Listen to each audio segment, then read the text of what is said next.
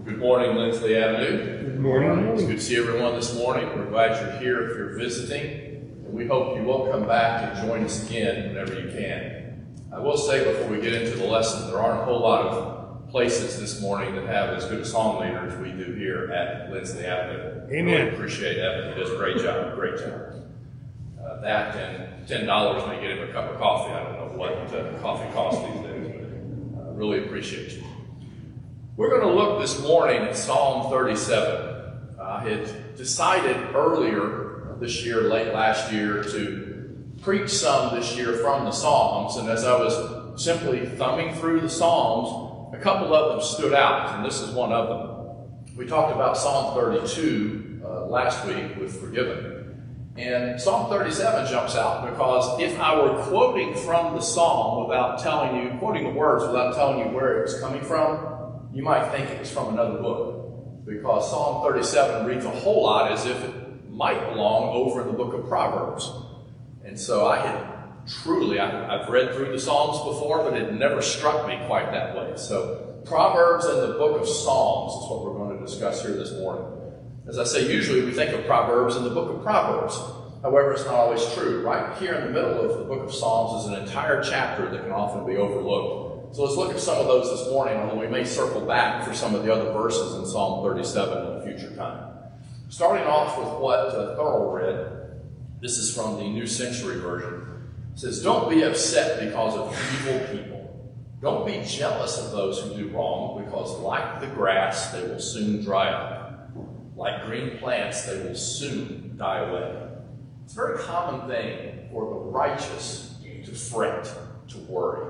For God's people to worry, especially when we see evil people prospering, evil people succeeding. Why do the wicked people seem to experience so much prosperity? When you look up here at the start of the verse 1 up there, don't be upset literally means don't get heated. You ever gotten angry and it seems like the temperature in the room went up? That's why in cartoons they'll show somebody that's angry often with steam coming out of the collar of their shirt up here, because you get, what's the phrase? Hot under the collar, right? And so that's not a new statement. It's not a new phrasing. David used it all the way back here in the book of Psalms. We might say, don't get worked up, or to put it into something that probably is already out of style. Hey, be cool, chill, or something to that effect. Don't get upset because of evil people. To fret is to worry. Why do I fret? To have heartburn. Some of us have heartburn. Don't cause yourself heartburn by getting worked up, overheated about things that really, truly don't matter. This worry, I think, is wrong, especially when we're told not to worry. It's often harmful and really is needless. Worrying about how the wicked people are doing, the unrighteous people are doing, how is that going to improve one little thing in my life? Jesus had said, which of you by worrying can add 1 cubit to your stature? If I could worry and add hair to the top of my head, that would be a good thing. Obviously, if I'm worrying, it's not working very well, is it?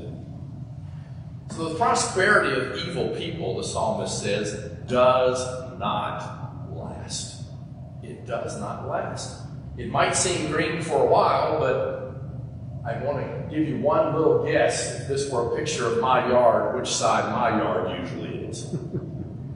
No matter how much trouble somebody goes with grass, if they happen to have a yard, it'll often turn brown at some point. Doesn't stay green. Same thing for evil people. Their prosperity is just temporary. It does not and will not last. Now, when I say it's not going to last, I'm talking about perhaps even beyond the time frame of their life. It's absolutely true that there are people who we would probably look at and say they seem certainly to be living a very wicked, evil lifestyle, and they may die with a whole lot of money still in their bank account. So make sure we keep that in mind here as we talk. Continuing down, skipping down to verse 7 through 10. And I'm going to do this because I'm going to focus on the theme throughout the chapter and then we'll come back and look at some comments to the righteous people toward the end of the discussion this morning. Down in verse 7, the psalmist says, "Fret not yourself over the one who prospers in his way, over the man who carries out evil devices. Refrain from anger and forsake wrath. Fret not yourself." Have you noticed he uses that phrase more than once now? Fret not yourself, it only tends to evil. For the evildoers shall be cut off. In just a little while, the wicked will be no more. Though you look carefully at his place, he will not be there. And I've switched over to the English Standard Version from here on. The text says, forsake wrath. You see that there? Refrain from anger and forsake wrath. Well, wrath with whom? Who are we talking about being angry with here? Who's the psalmist talking about? He doesn't really say. The writer doesn't say who to forsake wrath. So you could say forsake all wrath. But I think when we think about it, when righteous people get upset in this way, when we get fretting about evil people that seem to be prospering, it seems to me there's really two options of who most of the time we might be angry with. Could be with evil people, could be with God. You could be angry at the evil people for somehow or other prospering when they're doing bad things, and yet I'm trying my best to be a good person, and I'm not prospering. So anger can be directed at the evil people. We see that all over the place in our society today. Much of the anger that's present in society is at people who are successful, whether evil or not. Well, I would suggest to all of us that that's misplaced. Certainly, evil people should be held to account. Don't get me wrong on that at all, but fretting by me, worrying by me, anger that might come to me with or against evil people is going to be like trying to add hairs to my head. Now, the other option here is that it could be anger with God. How could God allow these evil people over here to succeed? Now, if we were all being honest, there'd be somebody else in the room who would admit to feeling that way at some point. Because here I am trying to be a good child of God. I'm trying to love my neighbor. I'm trying to love God. I'm trying to do the right thing as much as I can. I'm trying to keep my life focused on headed home to be with God. Yet I'm not getting all these material blessings. Or at the very least, these people who aren't paying any attention to God certainly seem to have a lot more than I do. So, yeah, right? The look might be upward and say, what's going on, God? So those are two options. The psalmist doesn't say, I suggest to you they both are possible. And at various times, either one might be the person against whom anger is directed. And he says, it only tends to evil. Did you notice that? When you get angry with somebody, it only tends to evil. When people get angry, when they get hot under the collar, right? It's because they are very, very close to losing control of themselves. And one of the things we, as God's children, are taught is a fruit of the Spirit dwelling within us, should generate self-control. So anger needs to be far away from us, and we need to be in control of ourselves. When we get angry, you're tiptoeing over to the line where you're going to do something you will regret later. In verse 9, it says, the evildoer shall be cut off.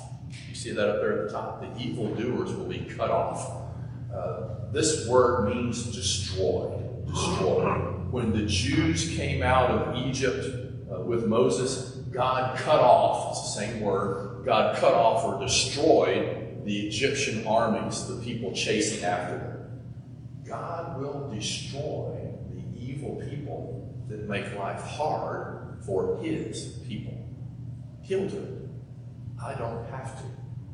God will do it. Continuing in verse 12. The wicked plots against the righteous and gnashes his teeth at him.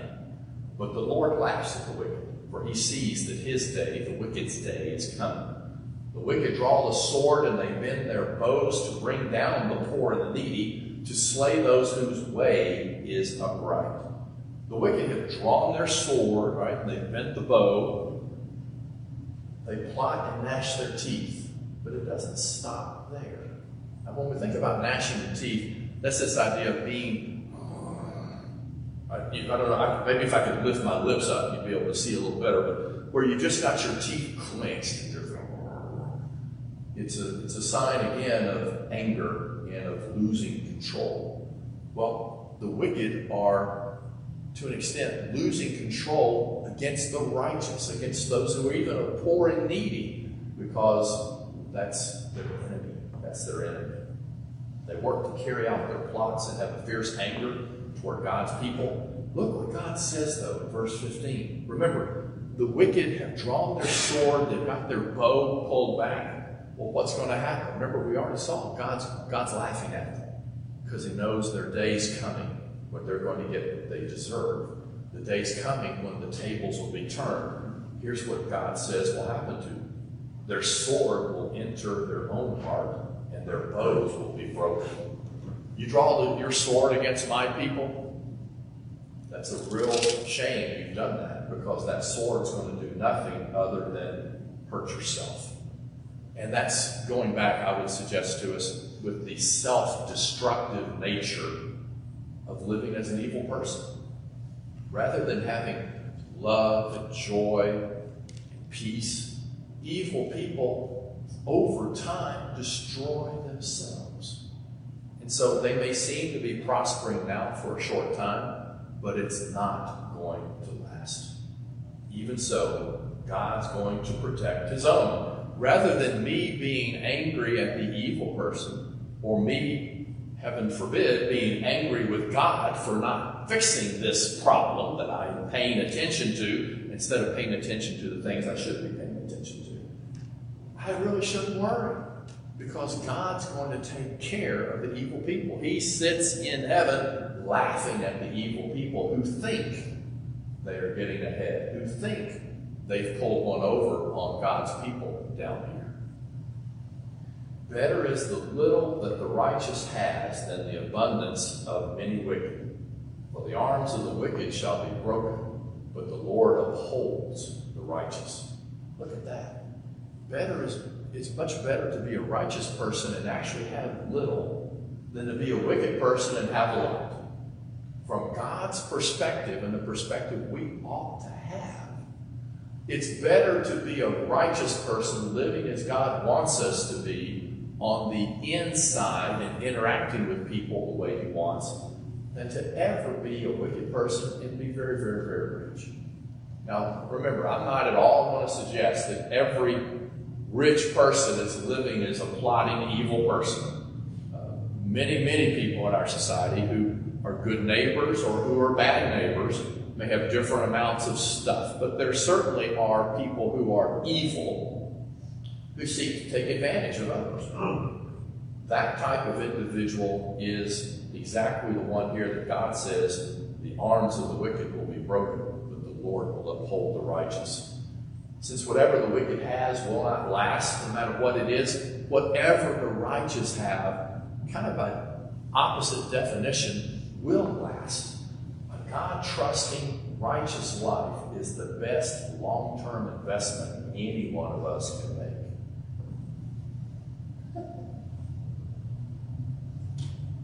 No idea why that came up. In the middle of the discussion, the computer's telling me, hey, it's time to restart. You gotta love Windows. The reward of the wicked is to have their arms broken. That's what they get for living their lifestyle, to have their arms broken. The reward of the righteous is, as it were, to be upheld by God's own arms. If I'm supporting myself, if I'm really heading into my future by my own 2 feet, by my own arms, if I'm trying to do it myself, I'm headed toward a future that needs a whole lot of casts.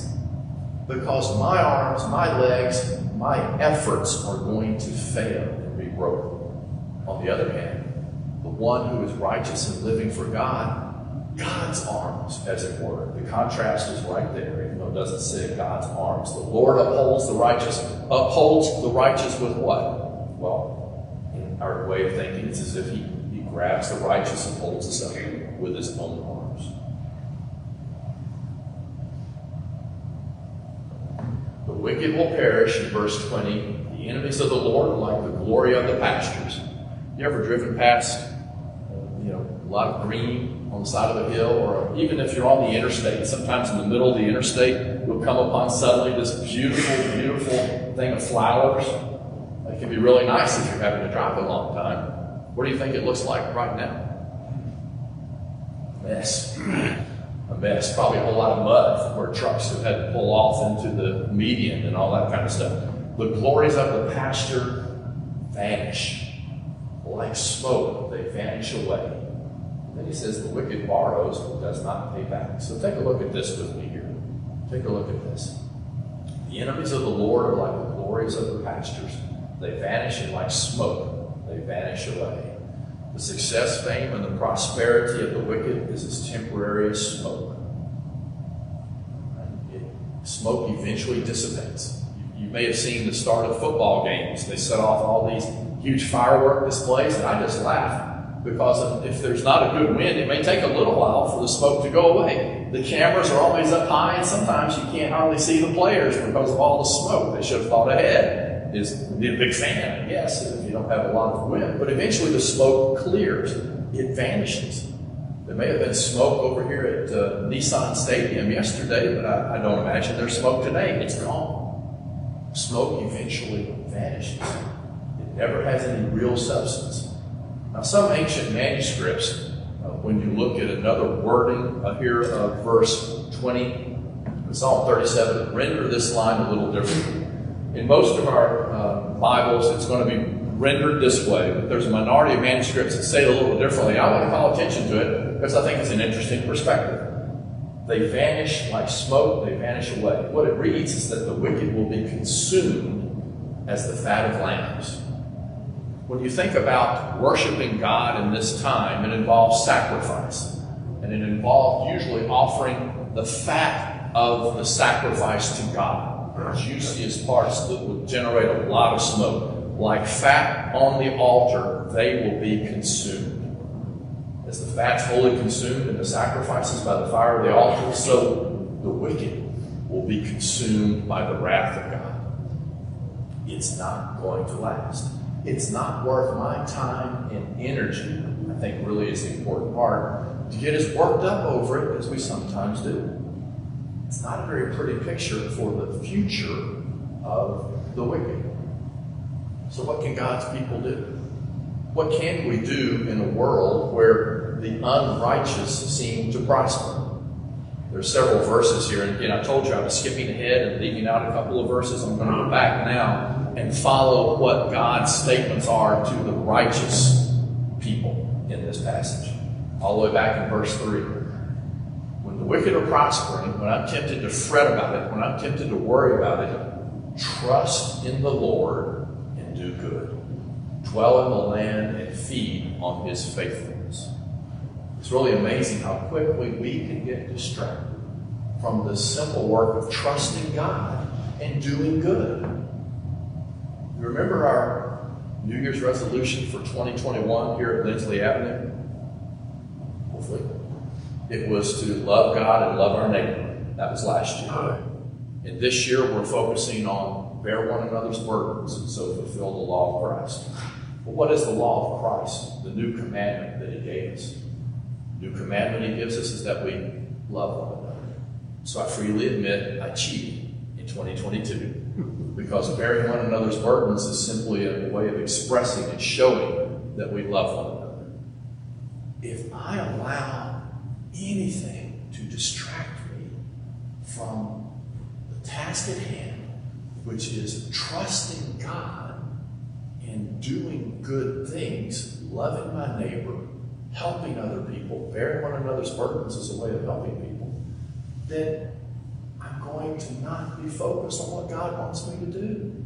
God says, trust in the Lord and do good. Don't keep fretting worrying about things over here that He's going to take care of. We are to leave aside worry and envy by simply enjoying the blessings that God gives. What blessings does He give if I don't have a lot? For one thing, He gives us the blessings of His love, and He gives us the blessings of having brothers and sisters that care about us as members of God's family.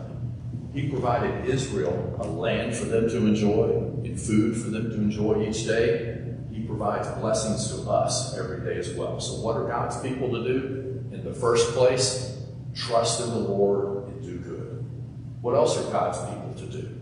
I think in the second place, I'm skipping ahead now to verse 7. Delight yourself in the Lord, and He will give you the desires of your heart. How? How am I to delight myself in the Lord? How do I find delight in God when I don't have much, when the wicked seem to be taking advantage of me, when I want to be worried about all? Like we said, can't fret or worry about something God's going to take care of. By faith, we simply are to focus on receiving the many, many blessings that God gives us. We are to expect all our happiness from Him and seek it. It requires, in many ways, a deliberate redirection of our emotions. Instead of focusing on what is happening to me, I need to focus on what's happening with my relationship with God. We studied this summer as we were following Paul through Greece on Wednesday night class, where Paul and Silas were in jail in Philippi. They had been beaten with rods, and that was a horrific thing that happened to the area that they usually sat upon. And now they are locked in the stocks inside the prison, sitting on the area that had just undergone very severe punishment. Wouldn't have been very pleasant. They weren't given a fluffy pillow to make things feel better. And in this prison, seemingly at a pretty low point, what were they doing?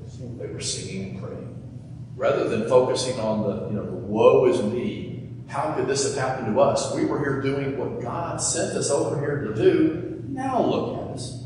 They were focusing by redirecting their emotions away from themselves toward loving and praising God. But you can't delight without effort. You have to change our desires from the things on the here and now to the things that come from God. And that really is part of the whole approach to not fretting about the 50 Teslas that the wicked people may have or whatever. All these different things that all the wicked people may have. Tons and tons of stuff. I got to not look at the here and now, the stuff here, but to focus on the blessings that come from God.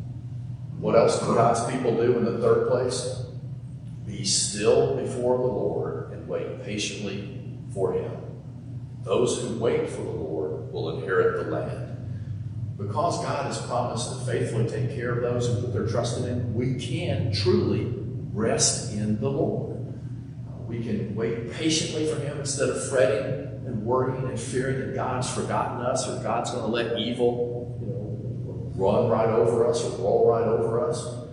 Rest in the Lord speaks of a particular kind of rest. And I think that's important. This is the rest of silence, the rest of being still in the Lord, being quiet, rather than pouring out multitudes of words of self-defense. I'm not like these evil people. Why is this all happening to me? The idea is that we will not speak to vindicate ourselves, to defend ourselves, to actually make ourselves seem in the right. We're simply going to be silent and trust in the Lord to protect us, which He has said He's going to do. Which He has said He's going to do. If the spotless Lamb of God was silent before those who were taking His honors away and robbing Him of His life, I think we need to learn. And this is a hard one. We need to learn to not speak up for ourselves when we think that, hey, I have, finish the phrase there, I have rights. You can't do that to me. Well, apparently they can, because they probably just did whatever I'm upset about. It's not at all right, but God's going to make things right. God is the ultimate balancer of all the accounts. God's going to call everyone to answer for what we have done in the body. The wonderful news is that being a member of God's family means God's not going to look at what I have done because Jesus already has paid the price for all of that. A few more things here. The wicked borrows and does not repay. You ever had somebody borrow something from you and they just always seem to forget it? I'm still owed money from somebody I worked with at a previous job. Oops. I really kind of thought when he needed the money I would never see it again. But he's not necessarily wicked, but sometimes people don't repay. Wicked borrow, they take, and they don't repay. Look at the next statement. The righteous is generous and gives. One way to tell the difference between somebody who's living wickedly and somebody who's living righteously is to look at what they do with what they have. And it's so hard to make sense of here because the whole point of this passage is that the wicked has a lot. The wicked people have a lot of stuff. The righteous has very little. But even with all that the wicked have, they borrow or they take and they don't give it back. And the righteous, with so little that they have, still give generously. The wicked are takers, the righteous are givers, full of mercy. Here's a big question for us. Which one describes me? Am I a giver or am I a taker? I'm not talking about reaching into somebody's wallet. I'm not talking about when you borrowed something, you got a coat from somebody, you never gave it back. Broadly in our lives, am I a generous person with my time? Somebody needs it. Am I a generous person with love and caring about other people? Am I a generous person financially if I have that ability to be generous? Or am I much more concerned with what I have and whether I can get more? Only you can answer that question about yourself. The thing that scares me sometimes is whatever answer I'm thinking of in my head, God already knows the real answer about me. And God already knows the real answer about you. The wicked borrows and does not repay, but the righteous is generous and gives. Being generous and giving with whatever we may have comes from the heart if we are a righteous person. Now the last slide, this is from last week, back to Psalm 32. I liked it so much I want to do it again. Psalm 32. The psalmist says to God, "You are a hiding place for me. You preserve me from trouble. You surround me with shouts of deliverance." God really is a hiding place for us. When we think the wicked are taking advantage of us, when we are beginning to fret that we don't have what other people may have, when we, in fact, feel that there's no place else to go, there's always a place to go because God is there. He keeps us safe from whatever comes at us in our lives if we are members of God's family. So that's really the question to all of us today. If you're already a member of God's family and you have been fretting, you've been worrying, you've been facing trouble, there's really good news because we have a Father who wants to hear from you and will gladly bless you with peace, gladly bless you with forgiveness if you need, by coming forward and saying, "I need prayers of my brothers and sisters." But if you're not yet a member of God's family, then this hiding place isn't yours yet. It's not. If you're not yet a member of God's family, you need to leave the life of living for yourself and begin living for God. You need to repent, is the fancy word for it. Change your life from living for what you want to living your life to what God wants by understanding that Jesus died for you. And then to illustrate the idea of dying to yourself and being raised to live as a member of God's family, to have your sins forgiven, you need to be buried in water right behind us in baptism so that you can be a member of God's family, and that hiding place will be for you. Are you ready to be delivered from the power of sin? The opportunity is yours right now as we sing.